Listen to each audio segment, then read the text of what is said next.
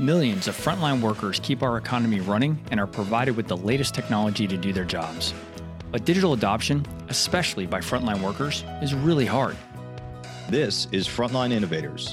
We explore how to overcome challenges and achieve success when we empower our essential workers.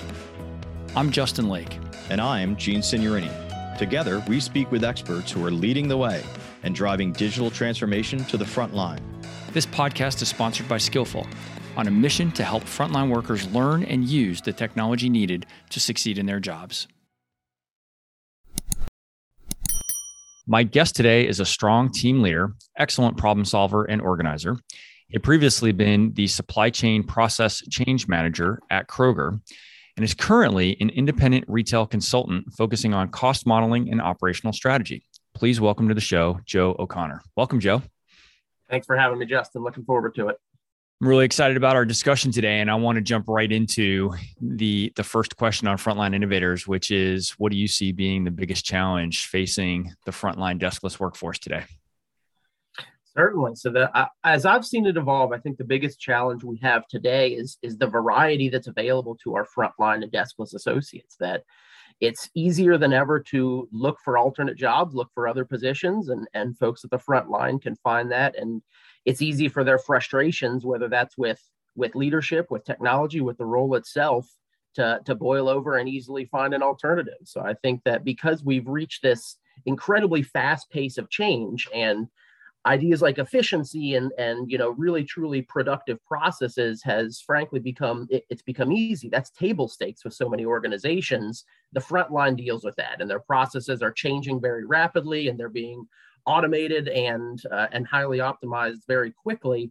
And the front line has to keep the pace with that, with a rapidly changing workforce that rarely has time for true training. It's always on the job training, right? And their options are endless that are the alternates to that. So I think that the combination of those, that the processes themselves have become extremely optimized. There's not the time for training and for comfort with a process.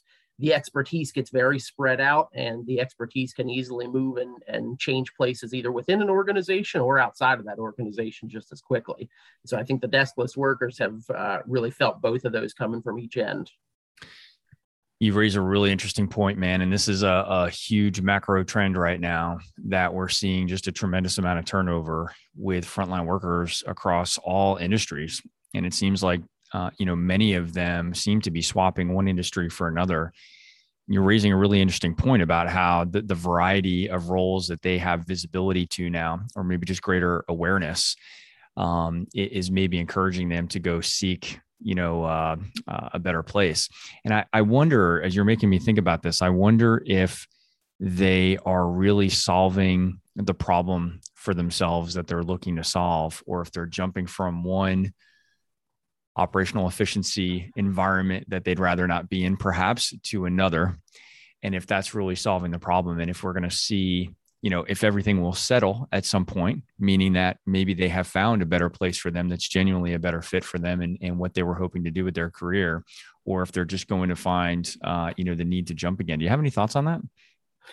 Well, I think that we saw this evolution coming pre-pandemic, that the idea of the 40-plus year career at the same company was really waning fast. And the generations that are now approaching their 40s had decided that they didn't necessarily want to be locked in and go in and stamp their box every day to do their career. So people were already looking for some of that variety. It was just tougher to get prior to the explosion of simple apps and things that I can look for 24/7, and the need for frontline workers that are everywhere. So I think a culture that had already started to come out in a lot of today has really allowed it to accelerate faster with the frontline employees, that I can constantly go and look at monster.com or any of these and find if I'm going to be making something similar, and if I know it's going to be a frustrating job, or I know I'm going to love anything that's thrown at me, it's easy to get that variety. So I think it's a people that were already looking for the variety. Now it's easier, and maybe it behooves them to look for it a little bit faster if they get frustrated with a front line, like a retail position or one of these that can be a pain. They say, well, I'll just go try something else, and I can probably come back if I don't like that anyway. There's almost always a need on both ends of it. Yeah, that you're right about them most likely being able to come back if they left on good terms. There's certainly going to be those opportunities. Do you think there are things that employers can be doing to maybe hold back some of that attrition from those frontline workers? Because right now, what we hear about is a lot of focus on the hiring side. I haven't heard as much, at least just in kind of public, news sources and things like that, about attempts to retain. What are your thoughts on that? I think every employer knows how important that is, how well they do it. That's what separates good organizations from great organizations, sure. Right? And so I think that idea of the internal successor planning has to be a priority within every HR department out there, that either you've got to find your frontline employees that need a greater impact on the organization, that are accelerating more quickly. And as you work your way up the ladder, you figure out, do you need somebody who's going to be in a dedicated expertise type position and somebody who has an absolute passion for one segment of the business or the industry, or somebody that needs to be a switch hitter that can bounce around the organization? And that's where I think a lot of the change management roles can lend themselves, are the people who I define as translators with an organization.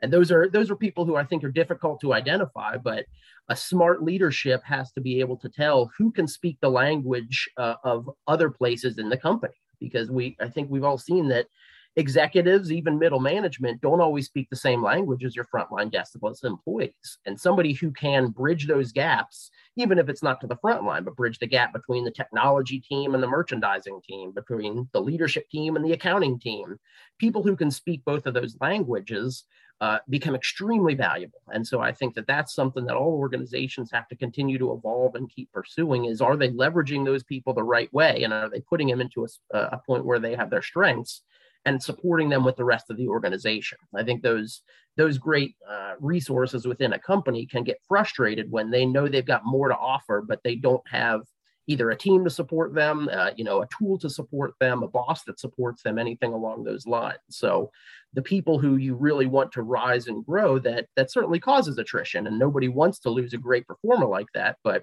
recognizing where their skills are going to be leveraged the best right there at, there and then in the organization. Who's going to be the best to lead the growth of an e-commerce portion is what I think everybody's looking for in a lot of companies right now. Who can lead this transition to my digital business? But without leaving the nuts and bolts, the meat and potatoes of your business and whatever it may be. So I think identifying those individuals and showing them and using them as an example to the rest of the company is very important. And identify the people who get both sides of it and can work as a medium there. They become excellent change agents within the organization, and they can be great proponents and examples for the rest of the company to show where a passionate career can lead you without siloing yourself within one point of the company. Not as many people, as we said, want to get that absolute expertise and say, yep, I've been a produce manager for 30 years. Some people love to have that box checked, and getting them into that spot, if that's really where they want to be the best of the best at one thing, or if they want to be the agents that are able to play throughout the organization and help the growth and the evolution of the business. Yeah. Two big things that you said just in the first few minutes here that I'm dying to dig into more deeply. The first is something you just said about change management folks being translators. And I'm not going to explore this further, but I want to come back to that later on in the show. And then the other thing you mentioned is that we never have enough time for training. And I love that. And I think it's absolutely correct. I think the proper amount of time is never allocated to training. I'd like to explore that further and see what the downstream penalties are, of not investing that time on the front end. So let's come back to those topics. But before we get into that, I'd really like for you to share with me and with our audience a little bit more about your background. How did you end up in the role that you're in today? Talk about that journey to whatever depth you'd like to go into, but we'd like to get a little bit about your background. Absolutely. Well, I started my career in mechanical engineering. So I designed conveyor systems for a few years, and that was in the late 2000s there. So not the biggest time for distribution growth there in the recession, and found my way into Kroger in a Lean Six Sigma analytics role, really an entry level studying the data around our business. And so created a good understanding of Kroger and our role in retail, and how our data flows together to create those optimized and those very efficient processes. Like I said, that became, I think, the table stakes of a lot of organizations in the 90s and 2000s of just doing things, cutting out the fat of your business. That allowed me to learn a lot about our company and a lot about the ways that it interacts with our customers. And so worked my way through several departments, really starting to study cost modeling and cost structures. What do we really pay? What do our vendor agreements look like? And how do we source and operate better, more holistically? And that moved me into a merchandising and sourcing type role, where I was studying all of our relationships with wholesalers and with our fresh meat producers and distributors around the network. And that led into supply chain, and spent the last 4 years of my career within our supply chain as a process change manager, with a great deal of responsibility over all of our reverse logistics and all the things that flow backwards from the store, as well as a lot of the perimeter of our network. So usually not the core shipping mac and cheese to the store 10 cases a day. It was the fresh sandwiches and salads and all the delivery that happened daily straight to store with a lot of those. It was consolidation centers and where our inventory points were held. And so a lot of that fringe of the network. And it allowed me to have a good understanding of a lot of the businesses that complement a major retailer and how they function differently, and how we can learn from all of them to hopefully create a very cohesive network that's very adaptable. Because as we talked about earlier, the efficiency for things that are done all day, that's easily automated. Most organizations have figured out how to do that really, really well, and I think any organization that still is profitable has figured that out with their core business. And that's where you cover that 80-20. And then it's that last 20 that you've got to be very adaptable. You've got to be very nimble and have the right expertise and the right vendor partners and really the whole right network setup to accomplish that last deal that makes a customer very satisfied and that keeps your business holistic, without just doing the key things right. And I think it allows organizations to grow. So I worked my way through our kind of cost modeling and merchandising sourcing departments, and then spent a lot of time in supply chain. And then this past year, I decided to move into independent retail consulting. And so now I work with a number of suppliers, understanding the retail network and how I can help them with their operational strategy and the cost modeling that goes into that type of work. That's amazing. Retail, as you're just describing that, retail grocery is a hidden, complex business that's hidden in plain sight in front of all of us. And what I mean by that, you were talking about reverse logistics, which I want to explore for a minute, but even just the coordination of all of the vendor partners that are doing work in and around a typical retail grocer is phenomenal. I've heard a number, I don't know if this is accurate, that something like 70% of the labor that happens in a retail grocery store is actually happening by third-party vendors, merchandisers, and the actual vendors that are delivering product to the store. Whether that number is right, it's a big number. It's bigger than most people would realize. That the Coke, the Pepsi guys, the Frito-Lay guys, are all coming to that store.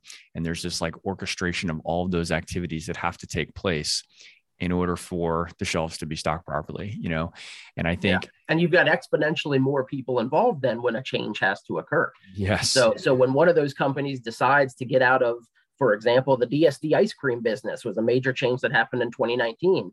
Our company had to come together and say, what do they do for us? What are all the things that now our employees are going to have to do that they've never done with these products? They've always seen that pallet of those SKUs sitting there. They never had to care. Now we have so many people involved, and you're not always in charge of your own future there. You've got to have everything in sync and have a clean handoff. So I think that business and across, like you said, the whole grocery store, there's a lot of that intersects, and all those parts of the model have to be congruent with each other.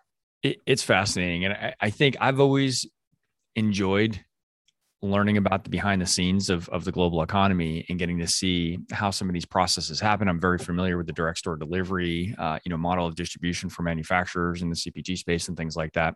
What I think the pandemic has done for the general public has raised their awareness. And we're still talking about it today. But when we first started hearing about supply chain problems was, in the early part of 2020, when the pandemic was really first starting to roar up into full speed, and, everybody was running out of, paper products, right?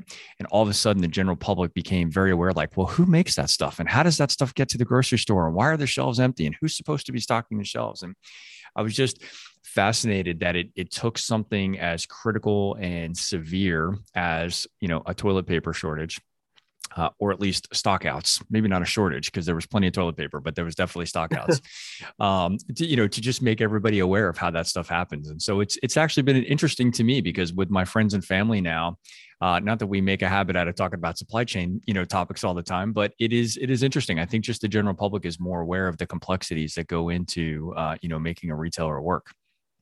Yeah, it used to be a retailer, or I'm sorry, an interview question for us when we were interviewing folks, and they'd say, "What do you like to work? What do you like about this?" And I genuinely would say that I liked having conversations around the dinner table about how stuff got here. It becomes fun, and I think it's engaging with everybody in all walks of life because we all interact with it in some way. And why are restaurants different than retail, and why is Home Depot different than a food retailer, and those types of things. So it's a fascinating world. Like you said, it's constantly evolving between our customer tastes and what Whole Foods did 10 to 20 years ago and how they redefined the model, and how so many different retailers have their own way of doing it. And now that we're getting into home delivery and things like that, there's a lot of different operating models out there, and it's fascinating to see how these lines of business and the customers adapt to it.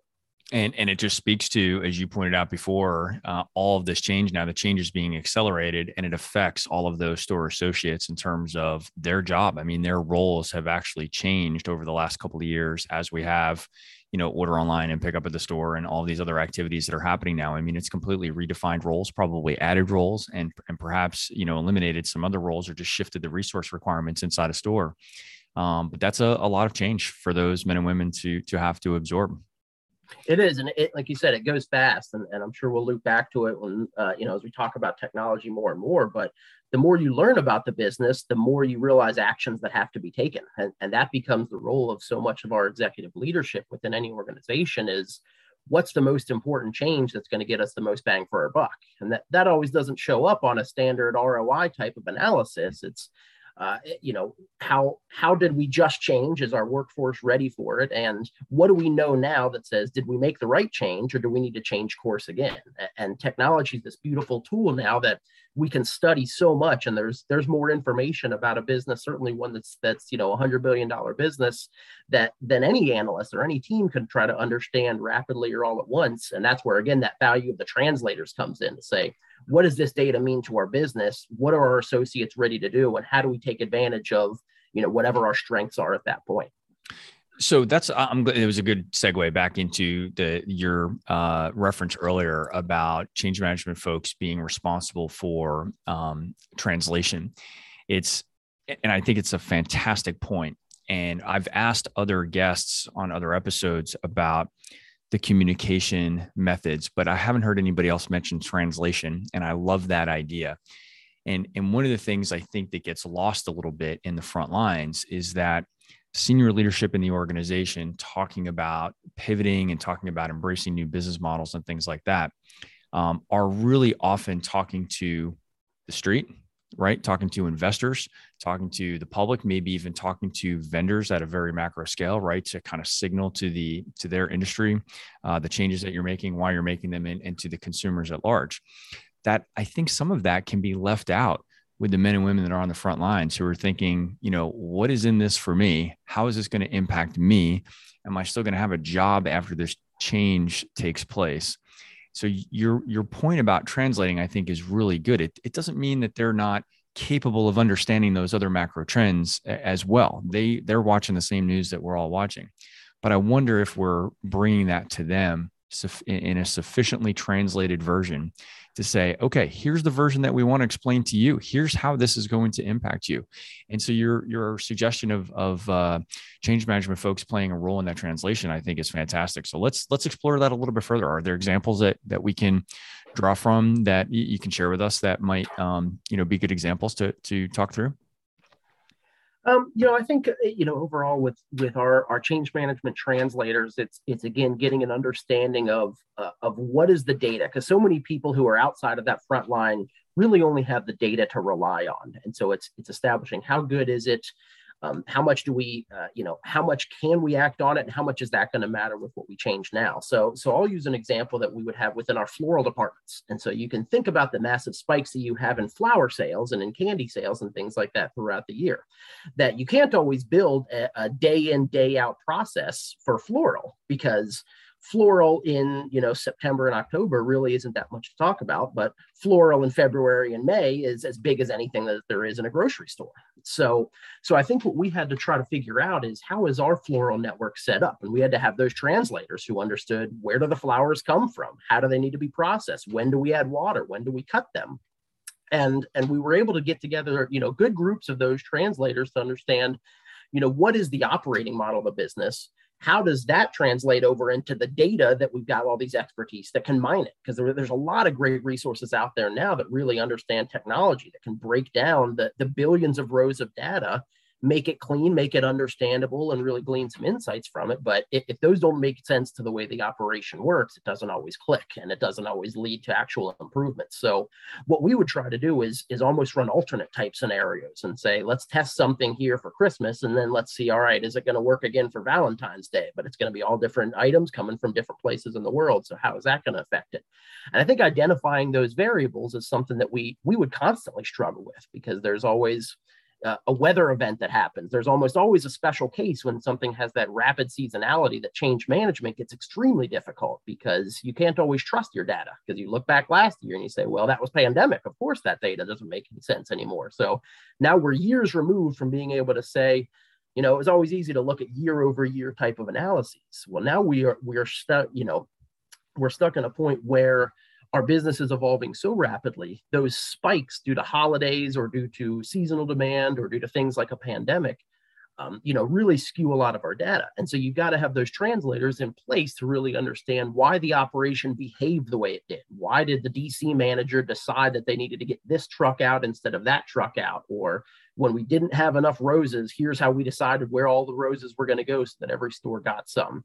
I think that role of the organizational change consultant, that change agent, has to be somebody who is outside of picking the trucks, has to be somebody who is outside of, getting a cost from the supplier. Those dedicated change management teams are the ones who can really become the scientists of the business and the studiers of the business, but they've got to understand that operation. I think it's a delicate balance that we've got between all those associates to figure out who can be that objective view and who can study the data in the right way to make those operational changes, with the right balance that you want some critical thinking at the front line and at the deskless associate, but not so much it distracts from the nuts and bolts of the work. We've automated a lot of the things and we've streamlined those processes. So the ability of that change agent and that translator to work in between them and work very, very rapidly, or learn fast, fail fast, that type of a thing, that allows those highly seasonal and what often become the critical lines of the business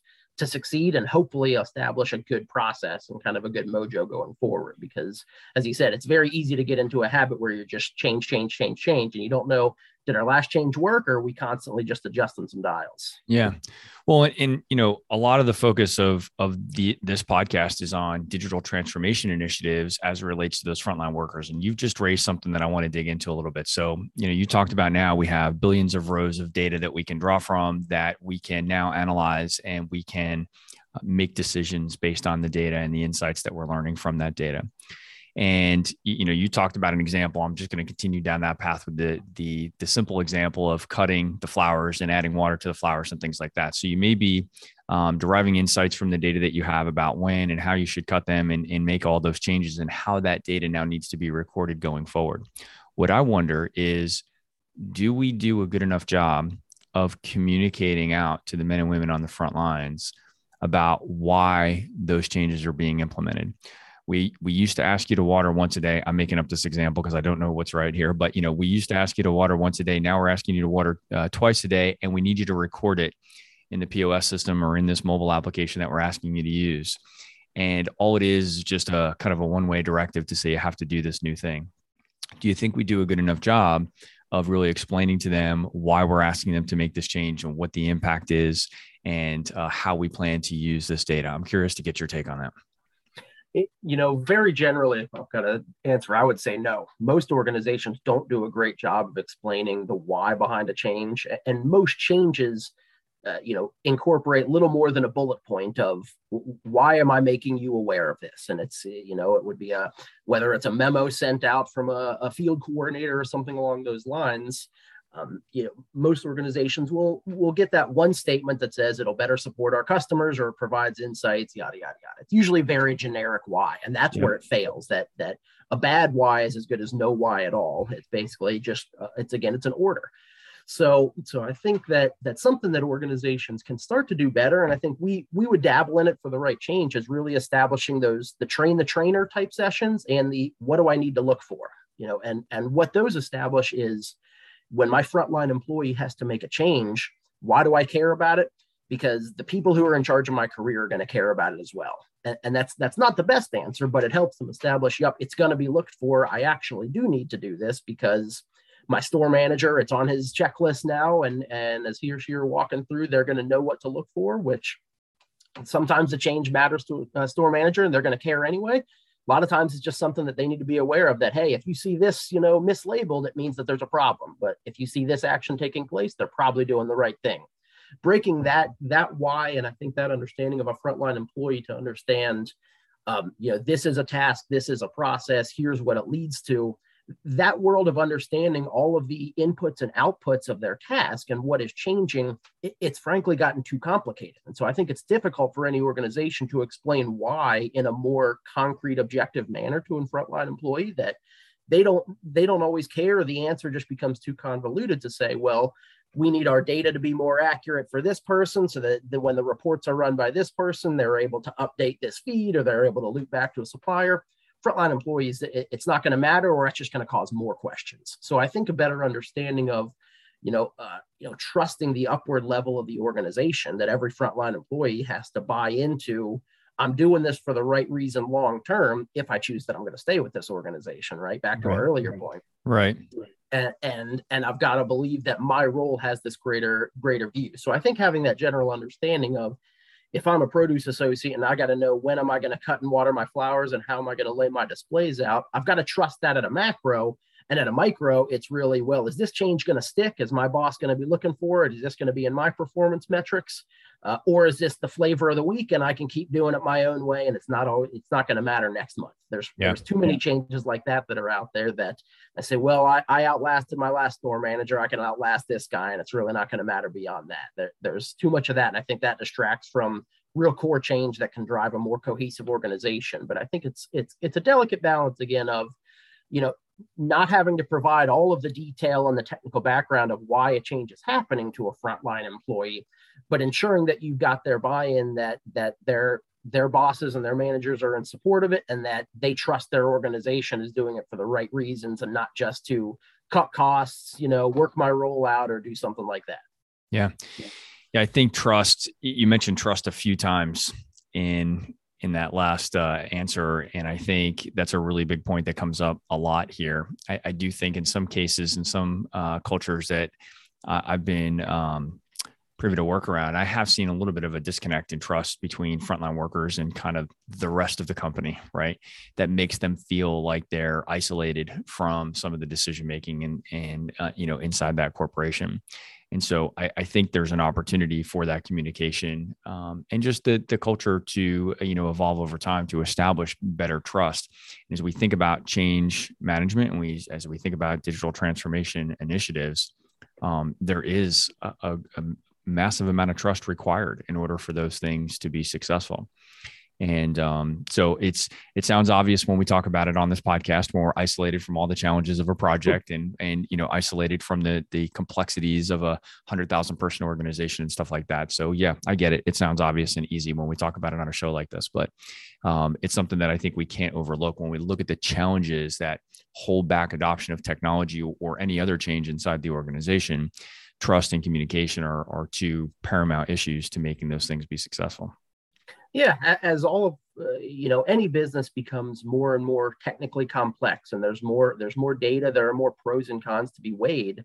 The people who the change impacts just cannot be the ones who study that and understand it to the best. That's why these organizational change managers have to be there, and you've got to have a culture that is fed to say we've got the right people who understand the front line, who really get what you need and what you need to do your job well. they're the ones who made this decision with your input. You can't always have a survey that goes out to every single produce manager to ask them, what do they think about this type of thing? So you've got to have that baseline, and if you've ever looked at 5 dysfunctions of a team and those types of a tool, it's always based around trust. Is, do I buy what they're trying to sell me here? Do I trust this organization? Or do I just keep looking around and I just add to those attrition type problems? You've got to identify those folks as well. So building that baseline is huge, because the pros and cons and all of the different factors that have to be weighed are very challenging. What are some of the tools or technologies, frameworks that you would advocate for when dealing with the complexities of change management in complex organizations like we've talked about? Tools, I'll always say, in terms of a technical and a change management tool, Microsoft Excel is everybody's best friend. It is the baseline, but it is how, at least within my organization, the business spoke to each other. There were dozens and dozens of tools on the back end that would gather and aggregate and create our data into a database type form. But being able to manipulate that as a user and as somebody who understands it, usually that takes a lot of iterations. We started getting into Tableau pretty regularly for really good visualizations. It's that next level of charting tools and of quick filtering tools. So, those would be 2 that I'd call out in terms of understanding what's my data telling me. Getting that type of a visual and getting that flexibility in front of, again, those change translators and the folks who need to understand, is this reflective of my operation, and where do I think I need to go within our operation?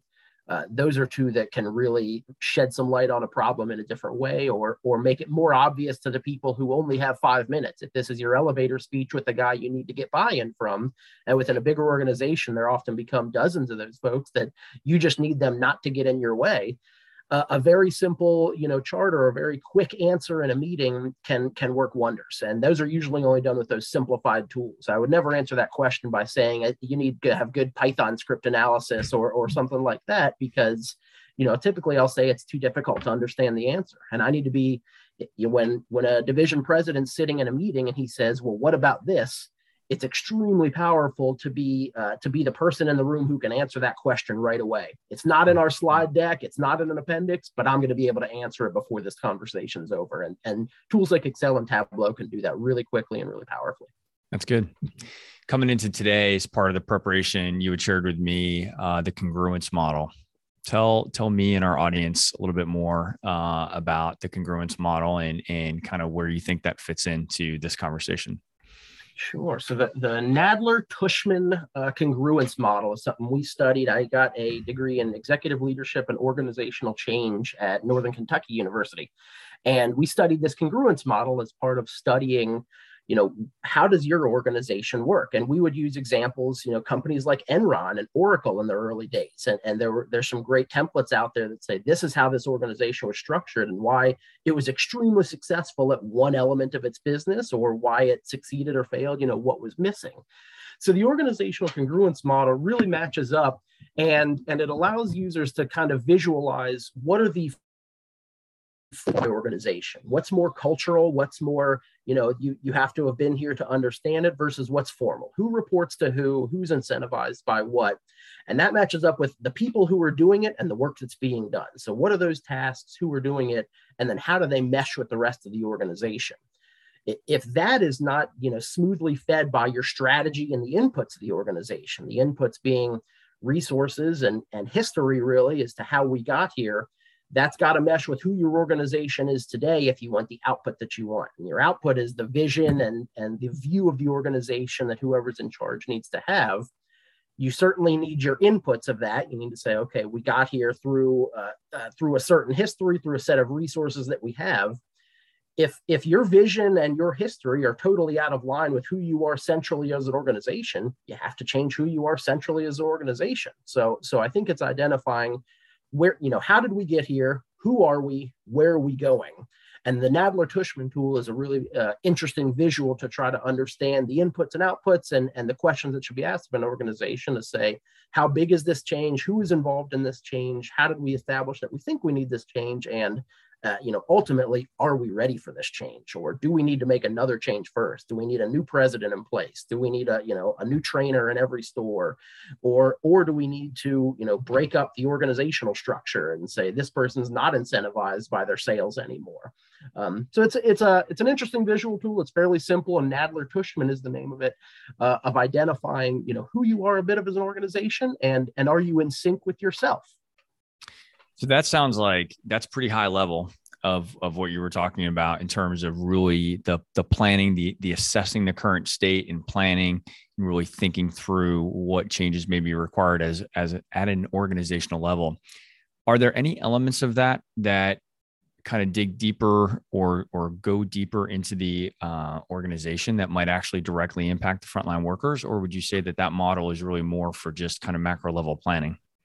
No, I think it absolutely lends itself down to the deeper level. And if we loop back to the complexity of like the DSD vendors that happen in a grocery store, if we talk about our people and our formal organization, who we are as a company, that has to be part of it, is who is the face of our company to all the customers working through. As you said, everybody who's walked through a grocery store has seen the guy with the Coca-Cola logo on his shirt or something like that.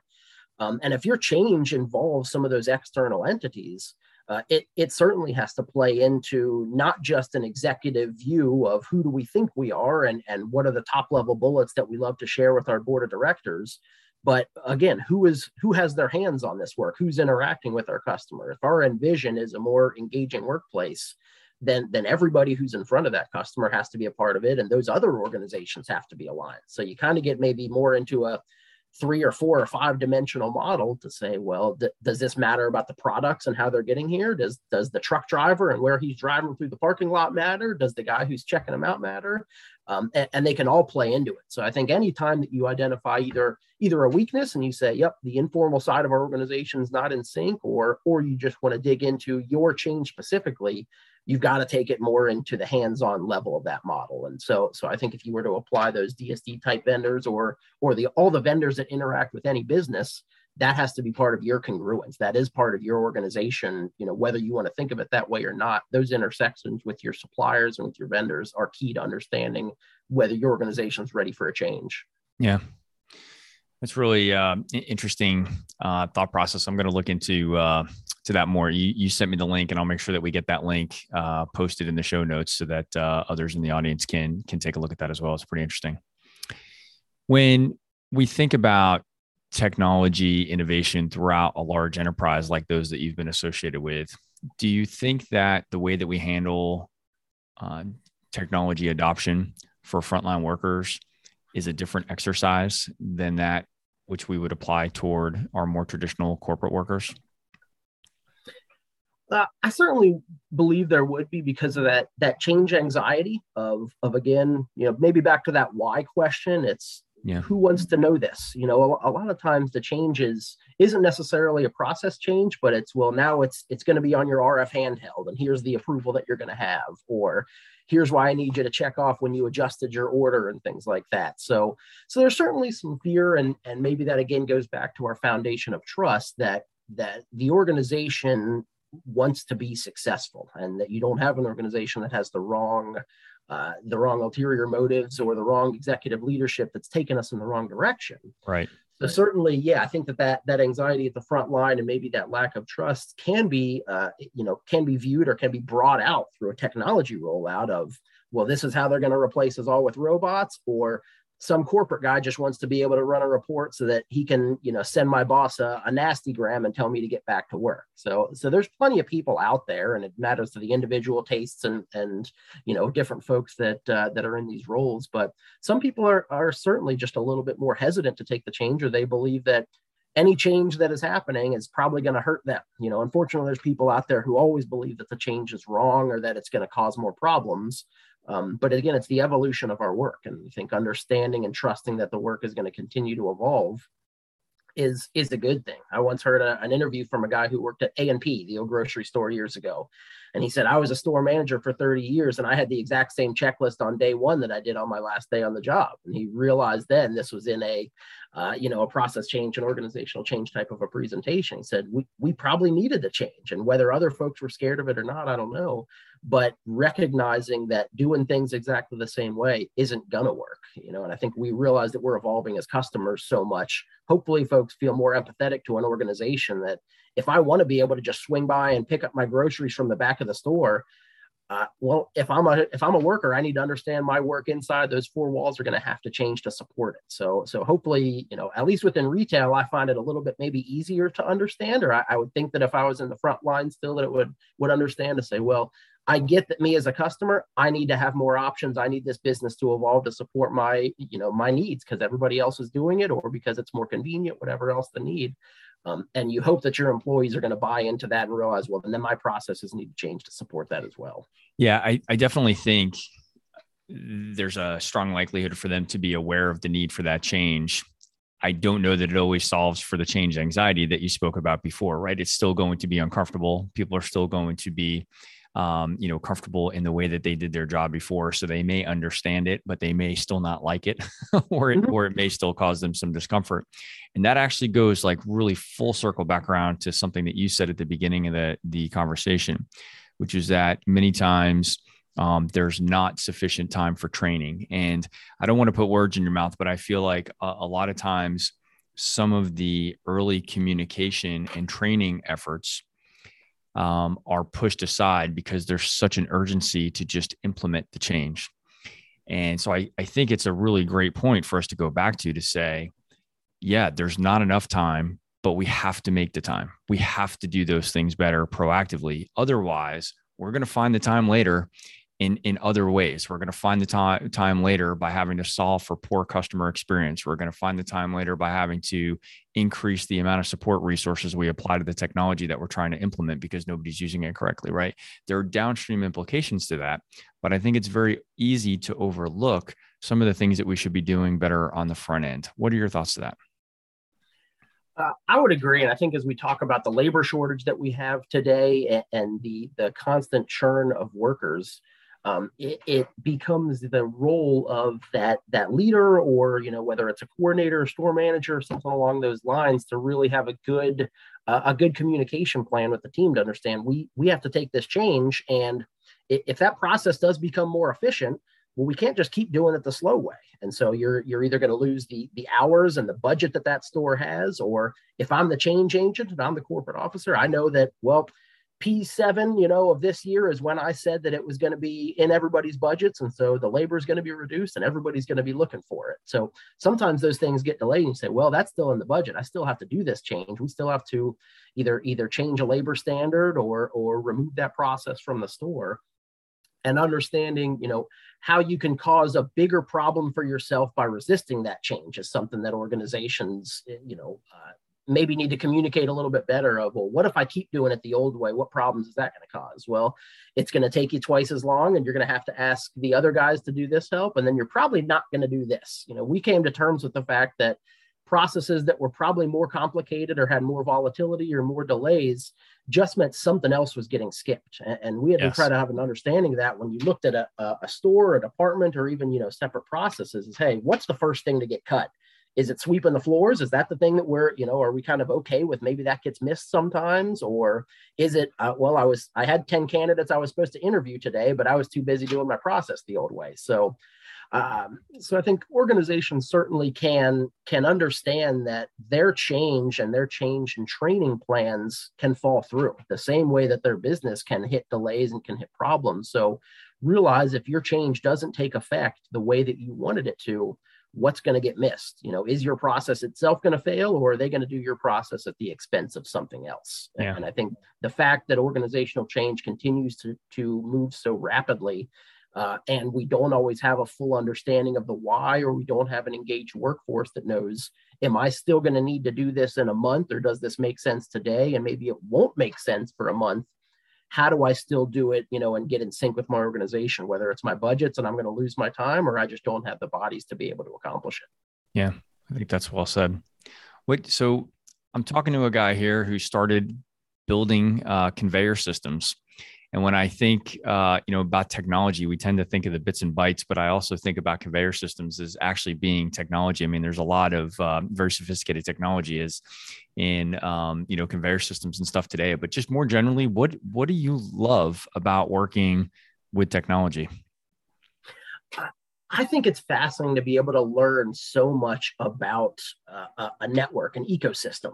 What are all the inputs and outputs?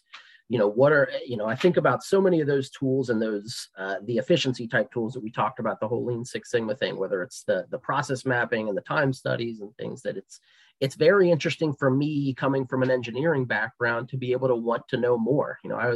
I thought maybe I was going to be a race car designer or something like that. So you think about the studies of tire pressure and whether my fuel ratios are right, and what those racers did back in the 50s and 60s to try to understand, how do I make my car faster? Technology is this beautiful science tool to gain so much information and pull so much not just data, but pull so many answers out of it, and pull so many so many elements of your business out of it. So I love the fact that we can learn and we can solve just about any question that comes up, that we can answer. And maybe it takes 3 or 4 different answers where we say, if we're asking a question about our customer behaviors, we can look at sales and we can look at product movement and, footsteps through the store, and it'll evolve into how many times did a customer's, Bluetooth cell phone ping against, the front door of a store or something like that. So I think technology is an amazing tool to learn about your business. And as somebody who's always been passionate and curious about those types of things, it's a beautiful tool to pull all that together and to really filter it in a way that makes some sense. Somebody may delete the podcast when I ask this question, but do you think there can ever be too much data? No. I think that there will always be more data than there are people who understand it. I would never say that there's too much data, because for the right question, you need to dive into that data. We would have, items like, that would study every transaction, every coupon, every scan and the seconds in between them. Doesn't mean we always had a great understanding of what it meant or why the data looked the way that it did or what are the outliers in the data. But no, I would never say that there can be too much data. It's just a lack of usefulness of it. Yeah. And perhaps what you're really saying is, resources and tools to analyze the data that we have. So the problem isn't the volume of data. It may be the resources and tools to assess it and turn it into something meaningful, on the back end. I don't want to put words in your mouth, but is that a good way to? 100%. We started paying a lot more attention, in my supply chain career, to our old cardboard, the cardboard that we would sell back to be recycled, and really having an understanding. Nobody had ever figured out, well, are we selling all that we should be? Do we think that this, what else could be happening to this cardboard? It was those things that never mattered much. It was an extra revenue stream, but that type of technology and allowing you to take something that maybe nobody ever thought you needed data around. So it doesn't matter. It's just cardboard. It's, people thought of it as trash for a long time. Having the organization grow and using technology to study that can open a lot of doors. And I always told my old boss that there's going to be operational projects and there's going to be benefit there if we just understood our business better. And there's a lot of elements that are still black holes to us. Is there anything you don't enjoy about working with technology? Well, even though it allows you to answer every question, it makes every answer more complicated, or leaves it all with a but or an if at the end of it. And you say, well, if our data is representative, and if my statistical t-test, is accurate, and you say, yep, I'm within 95% confidence that we did, reduce inventory levels, that type of thing. So because technology allows us to have a more complex system, it has to enable the answers to be a little bit more complex, and we have to become better gamblers. We have to become better at understanding, was my data good enough? Was it representative enough to make this choice or to move further in the project? If I'm just in something that's a diagnostic and I'm trying to figure out, is this a problem at all? I've got to feel good enough to say, yes, it is a problem, or it's not big enough for us to waste the resources on it yet. And so technology allows us to answer and feed information into that question, but it perpetually allows more questions to be able to be answered that can delay the process or can just convolute the answer itself. Yeah. And that kind of speaks to the resources, both technology and people, that can be working on assessing, and drawing out insights from that data and being able to then create, new tests to go and take action with. And when you talk about being better gamblers, that's an interesting choice of words, because it's about managing risk, which is really what gambling is, right? It's about looking at the risks that we're taking and trying to be smart about what we're testing and how we're using the data to, take risk, but measured risk, and understand, how big the risk is that we're taking as we go through that exercise. So it's a really good way to think about it. Yeah, it's easy for an organization to get into analysis paralysis, I think has become the term where, and a division president who doesn't want to do a project can easily just keep answering, or asking questions and show me this, and can paralyze a project there. So I think an organization that, like I said, gambler, or, getting ready to say, do we know enough to take that next step? That's a balance that every organization has to figure out, because you can spend gobs and gobs of resources that isn't worth paying for them even, or you can put one person on the right thing and make millions of dollars. So having the organization that can study their data and make bets on it well enough, that's the next level of it. Yeah. It's a good thought. And Joe, we've got to wrap it up there. The time always goes so fast on these conversations. So I hope for the audience, I hope you found the conversation with Joe as enjoyable as I have. And if so, please share and rate the podcast. 5-star ratings help ensure that it gets promoted to other professionals like you that are innovating on the front lines. This podcast is sponsored by Skillful, the mobile digital adoption platform for deskless and frontline workers. Visit the website at skillful.com. That's SKYLLFUL.com. And if you or someone you know is out there innovating on the front lines, we'd love to hear about it. Please reach out to me on LinkedIn and share your story. We have had a few referrals lately to some other podcast guests, so I'm looking forward to getting those folks scheduled. So keep those referrals coming to all of our podcast guests, and to the audience that's listening. If you know somebody else that would be a great guest on the show, we'd love to hear about it. So definitely get in touch with me, and we'll see you on the next episode. Thanks, Joe. Thank you.